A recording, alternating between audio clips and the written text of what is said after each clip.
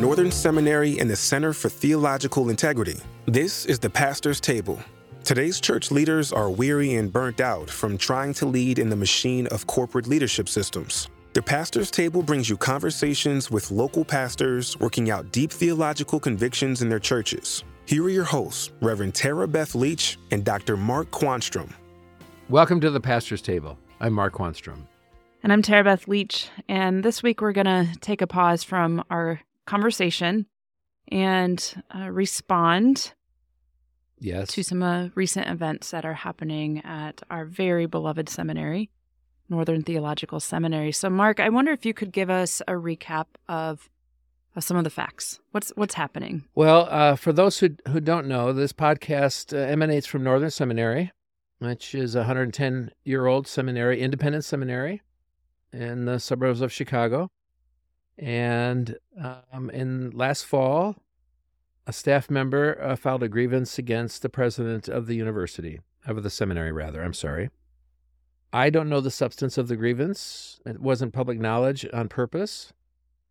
And most of the faculty and staff were in the dark, would not be the best way to say it. They were not cognizant of the response of the Board of Trustees because it was filed with the Board of Trustees. As in most academic institutions, there's officers of the school, then there are faculty and staff, and the officers answer to a Board of Trustees. And so this was all matter of course, appropriate, grievance filed against the senior officer, the president.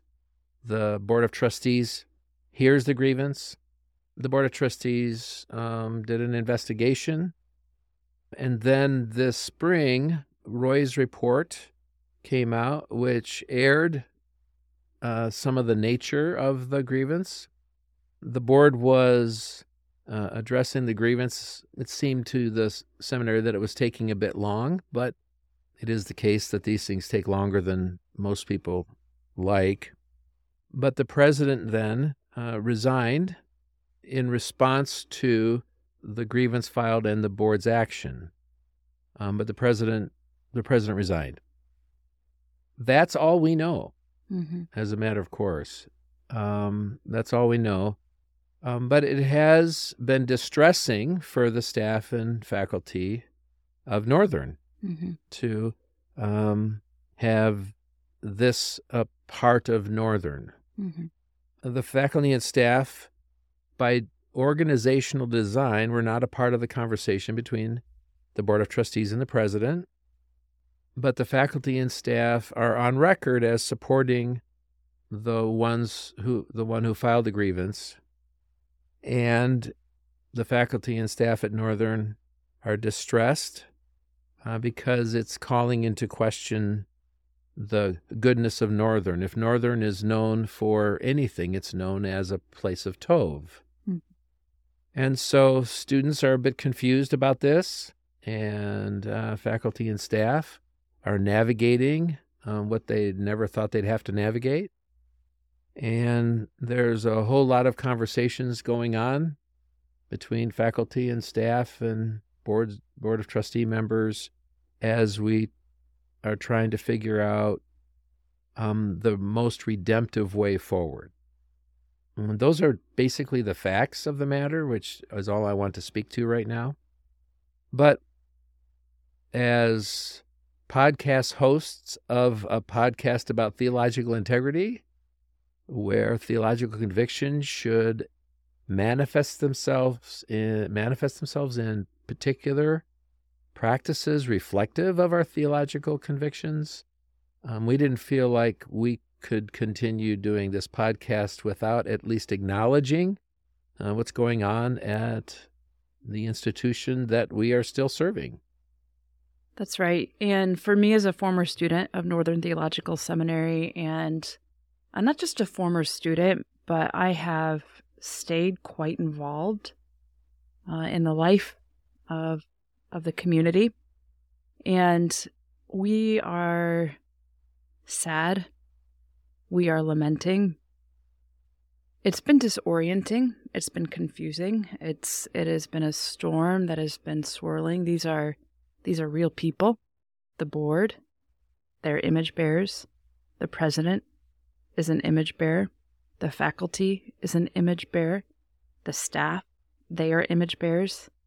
And so it's been quite disorienting because it was at Northern Seminary where I saw this vision, this hopeful vision of what an alternative community and an alternative organization or institution can look like. One that bears witness to the goodness, or tov, as Scott McKnight often says, of God. Rodney Stark talks about the early church being an island of mercy and a world of squalor and misery. In other words, the church ought to be an alternative place, a city on a hill that cannot be hidden, a place that is a island of goodness, an island of love, an island of mercy, an island of grace in a world that is surrounded by misery. And I think so many of us had hope for that. We believed that Northern Seminary might be that type of place. Of course, not without brokenness and spaces. I mean, we are sinful beings, which we're going to get at. We are sinful beings. And so it's not that we thought that we had this utopian view of what Northern ought to be like.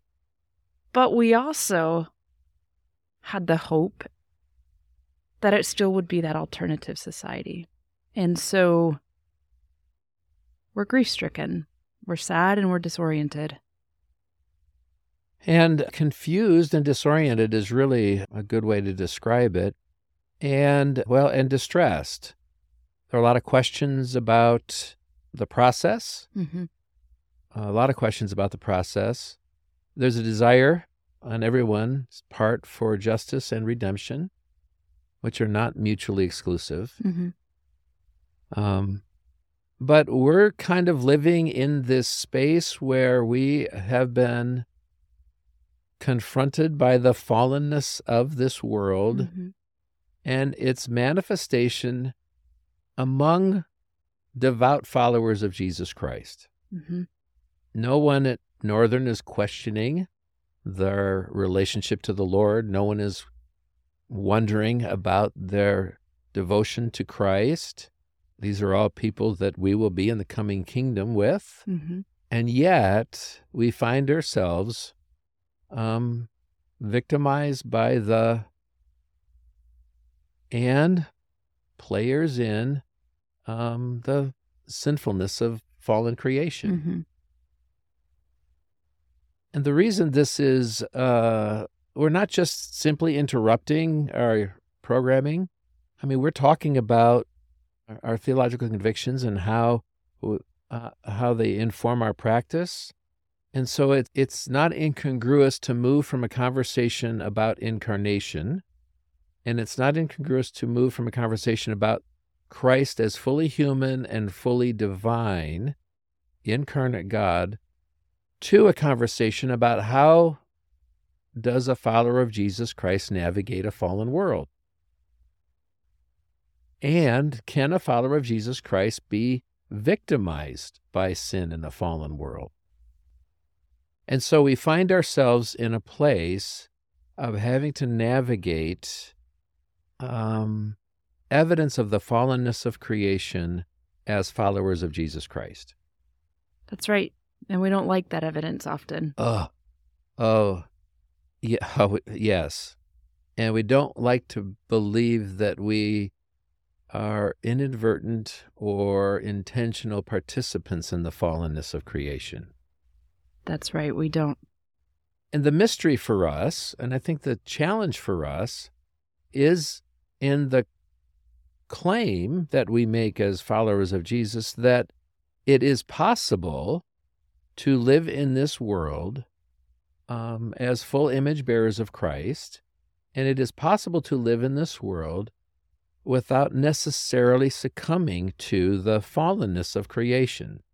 Let me try to flesh that out a little bit, to coin a phrase. So what we claim is that God was incarnate. The Word became flesh. And we claim that this Word that became flesh was without sin. So Jesus the Christ was fully human and fully divine, but fully human without sin. That is an incredibly challenging to how we live and provocative claim that a human person born into this world could be in this world without participating in its fallenness. But that's what we claim. Christ was fully human and yet without sin. I think that popular evangelicalism would say that because we're human, we are first of all inevitably fallen and sinful, instead of first of all image bearers of our God. Mm-hmm. And I think we move from that to say it is because we are human that we are inevitably sinful. Mm-hmm. But if it is because we are human that we are sinful, then we have Christological problems. Yeah, we do. Then Christ obviously was not fully human. He was more than human. But the Christ as fully human and fully divine means that we as humans are not sinful because we're human, we're sinful because we're fallen, which is a really important distinction. We are not essentially sinful, we are essentially good, but fallen, but marred, but defaced. I'm not denying the doctrine of original sin, I'm just not saying that is not what defines us first. And so the challenge for us as followers of Jesus Christ is to be followers of a sinless human who was fully sinless in this fallen world. The challenge for us is to be followers of this Christ in the way that he calls us to follow. How do we live the promise of being fully human? And can we live like he does? Is that possible? Is that possible to live in that vision of holiness and goodness as fallen beings? So, Christian tradition has different answers to that question, right? Right. Roman Catholics say, yes, it is possible to be saints. It's post-mortem for Roman Catholics, but they declare people to have realized the fullness of holiness, or realized holiness in this world. Fullness might be an overstatement. But they have saints. Mary was without sin in Roman Catholicism, which leads me to my favorite joke about Mary. I'm going to say it. You can edit it out if you want to, Chaz. Chaz is grimacing. So Jesus is with the ones who want to stone the adulterous woman. And he's in the crowd, and we all know what Jesus said. Jesus says, if any of you is without sin, cast the first stone. And a rock from the back of the crowd comes and hits the poor woman in the head, and Jesus turns around and says, Mom. That's a good one. The point is Roman Catholicism believes that it isn't death that's sanctifying, it's the Spirit that's sanctifying. The Greek Orthodox, with their emphasis on iconography, believe that folks can be holy in this world. Of course, the Wesleyan tradition introduced the possibility of holiness in this world. Some say that we don't take the fallenness of humanity seriously enough, and we're maybe semi-Pelagian in that. But then there are other brothers and sisters in Christ who say, no, the fallenness irreparably harmed us, and the danger of thinking we can be holy in this world is a danger of presumption and pride. And so different Christian traditions have different answers to that. With that said, and we all embrace the imputation of righteousness. We're as righteous as we're ever going to be by virtue of Christ's righteousness. Right. But with that said, I think we would all agree, regardless of whether or not it can be fulfilled, we would all agree that we are called to holiness, and we are called to be representatives of the Christ. Yeah, it was Athanasius who said he became like what we are so that we might become like what he is. So, all Christian traditions call us to greater and greater Christ-likeness. That's right. We can table whether or not it can be fulfilled for the sake of this conversation.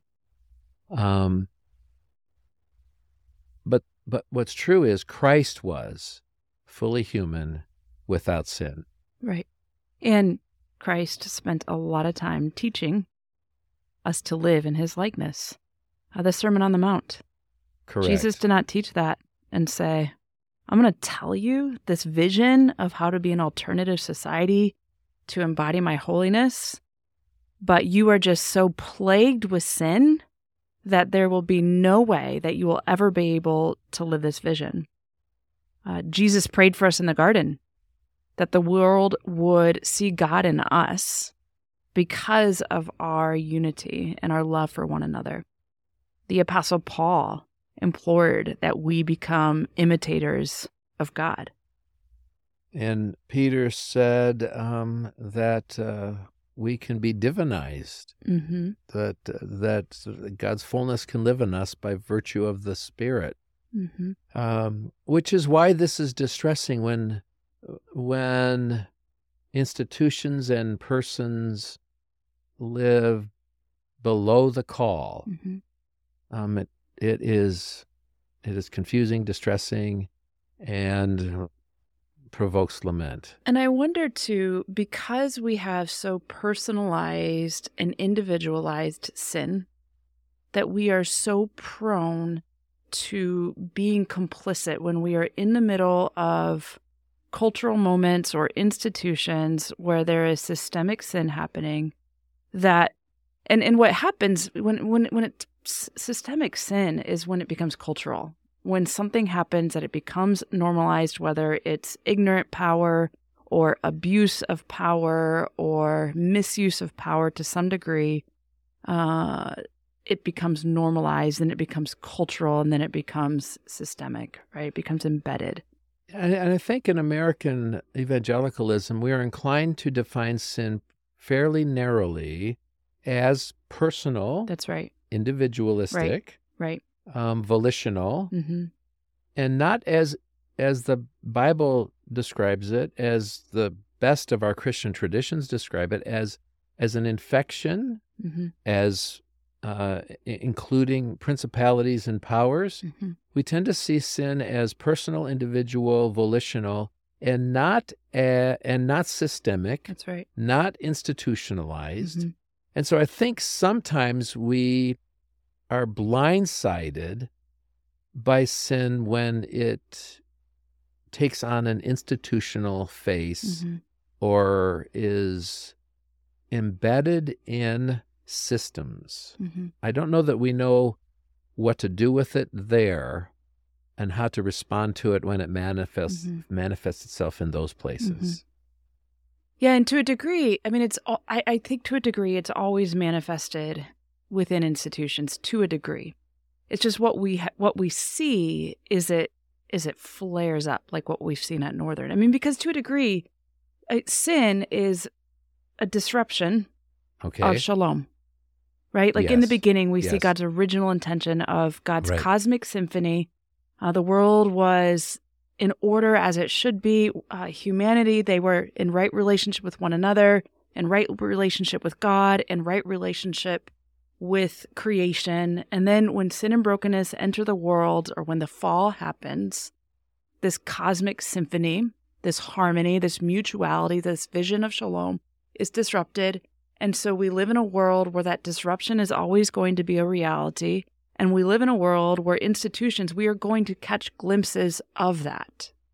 And I think that's really important also to think of sin as this disruption of shalom, where there's just this out of jointness in the world.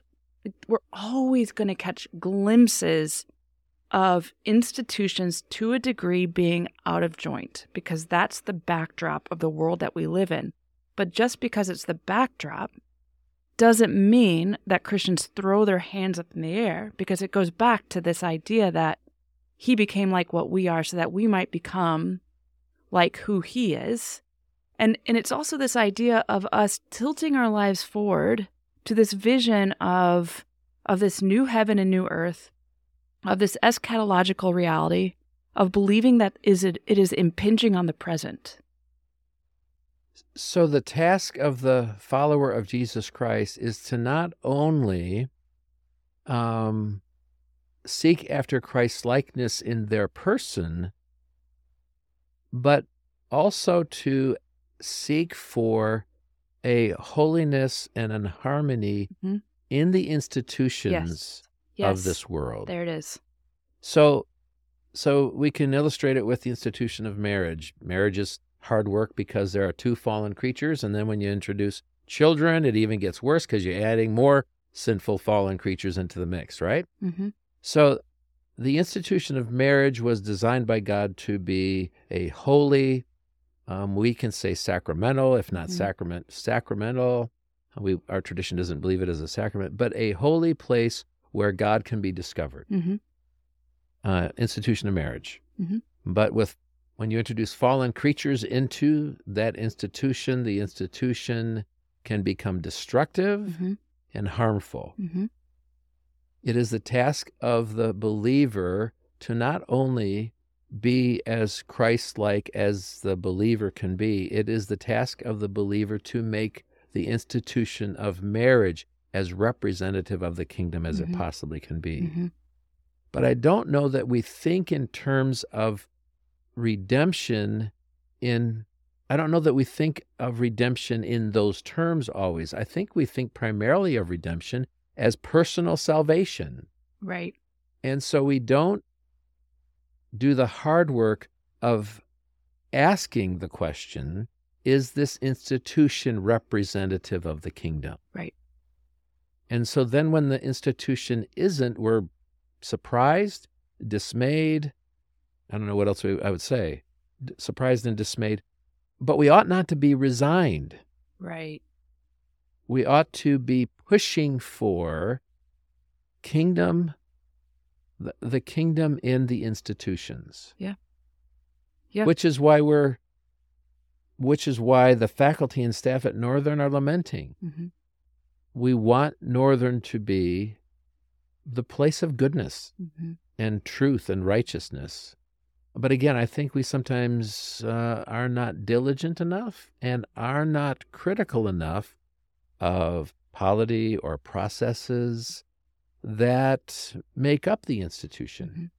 And sin becomes accommodated in really subtle and nuanced ways. Well, we're going to be talking about this.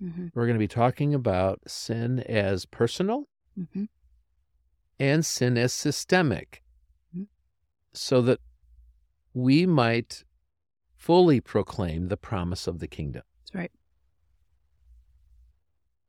I think we have a lot of listeners who have been subject to institutional sins. Now, it is always enacted by a person. The institution is not anything other than the collection of persons, right? But Christians sometimes are not attentive enough to the ways in which institutional activities are not as reflective of the kingdom as they should be, if that makes sense.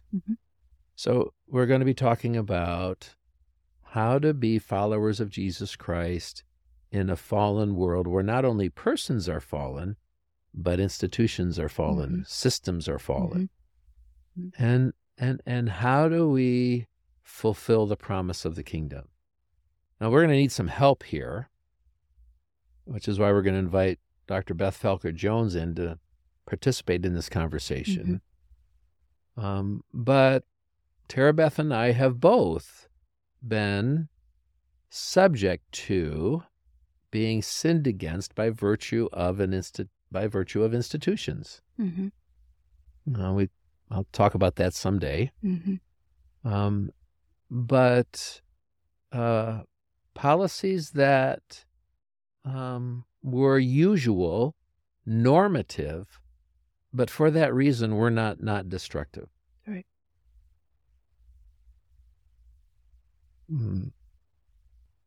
Which leads us as followers of Jesus Christ to always be confessional. Mm.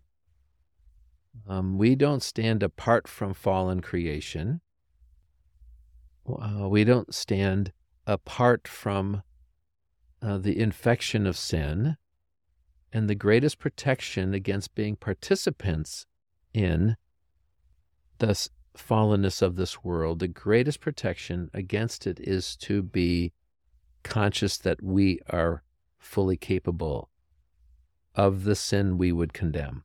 Yeah, confessional and accountable, because we aren't always self-aware. I mean, culture is the air that we breathe.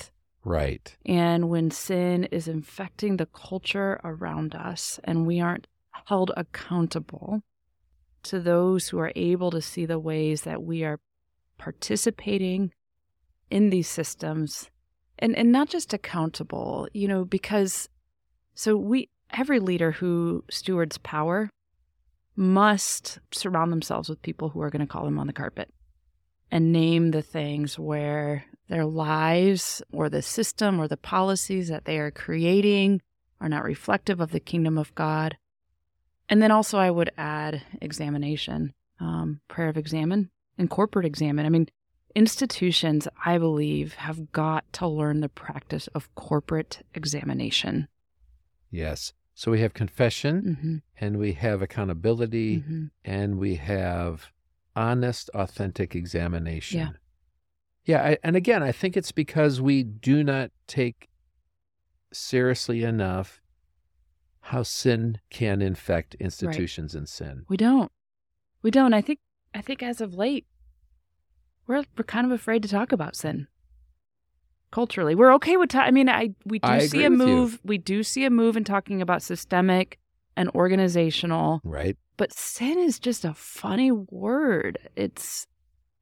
Has a lot of baggage. Well, another cardinal truth of the Christian faith is contrary to the Enlightenment notion of the human person, which says we're born good and innocent, and it is systems that are corrupting. The Christian faith says, no, we are born inclined to sin. Wow. And the reason the systems and institutions are corrupted is because persons inhabit those systems and institutions and design them. There's not a law in the books that a person didn't write. Right. There was a person who wrote the slavery codes that empowered people to enslave other humans. Right. So they created the system that then perpetuated enslavement of other human persons. So again, to the point, our culture being formed as much, or maybe more so by Enlightenment notions of the human person than Christian notions, would say that it is humans who are born innocent and good and are corrupted by systems. It is the Christian faith that says, no, we brought this into the world. It is me in my marriage that makes it less a part of the kingdom. It isn't Debbie first, it's me first, which is why confession, accountability, and examine are crucial for the follower of Jesus Christ. And I want to say that there's no greater holiness than the holiness of confession. That one is no more holy than when one is before our Lord seeking his forgiving grace. Wow. But we have to talk about all of this. We do, and we will. We're not using the distress of Northern as the occasion, but we are responding to the circumstances that we find ourselves in. I think Northern will move in a redemptive direction. I do. Northern will come through this. Ultimately, Northern is the faculty, the staff, and the students. And they in faculty meetings and in staff meetings, which I've been a privilege to be a part of, I have just come away humbled by the desire on the part of all concerned to create a culture of goodness and truth and honesty and righteousness at Northern. But I think as Christian leaders, we have to think in terms of whether or not the institutions we lead are places of goodness. We really do. So next week, we're going to invite Dr. Beth Felker-Jones to talk about sin as personal and sin as systemic, so that we might be better followers of Jesus Christ. Thanks for listening to the Pastor's Table. We're here because we believe in the work that pastors do. We're here because we believe in the promise of the kingdom. It is an eschatological vision that drives this. We believe we're here because, as Tara Beth says so well, because we're hopeful. And if this is prompting you to consider better what it means to be a follower of Jesus Christ in a fallen world, then so be it. So friends, may God bless you and the gifts and the grace of ministry. May God nourish you as you try to live faithfully in a world where there is disruption after disruption, brokenness, pain, and hurt. May the Spirit guide you and empower you and propel you somehow to imitate Jesus in all that you do and all that you are and all the places that you will go.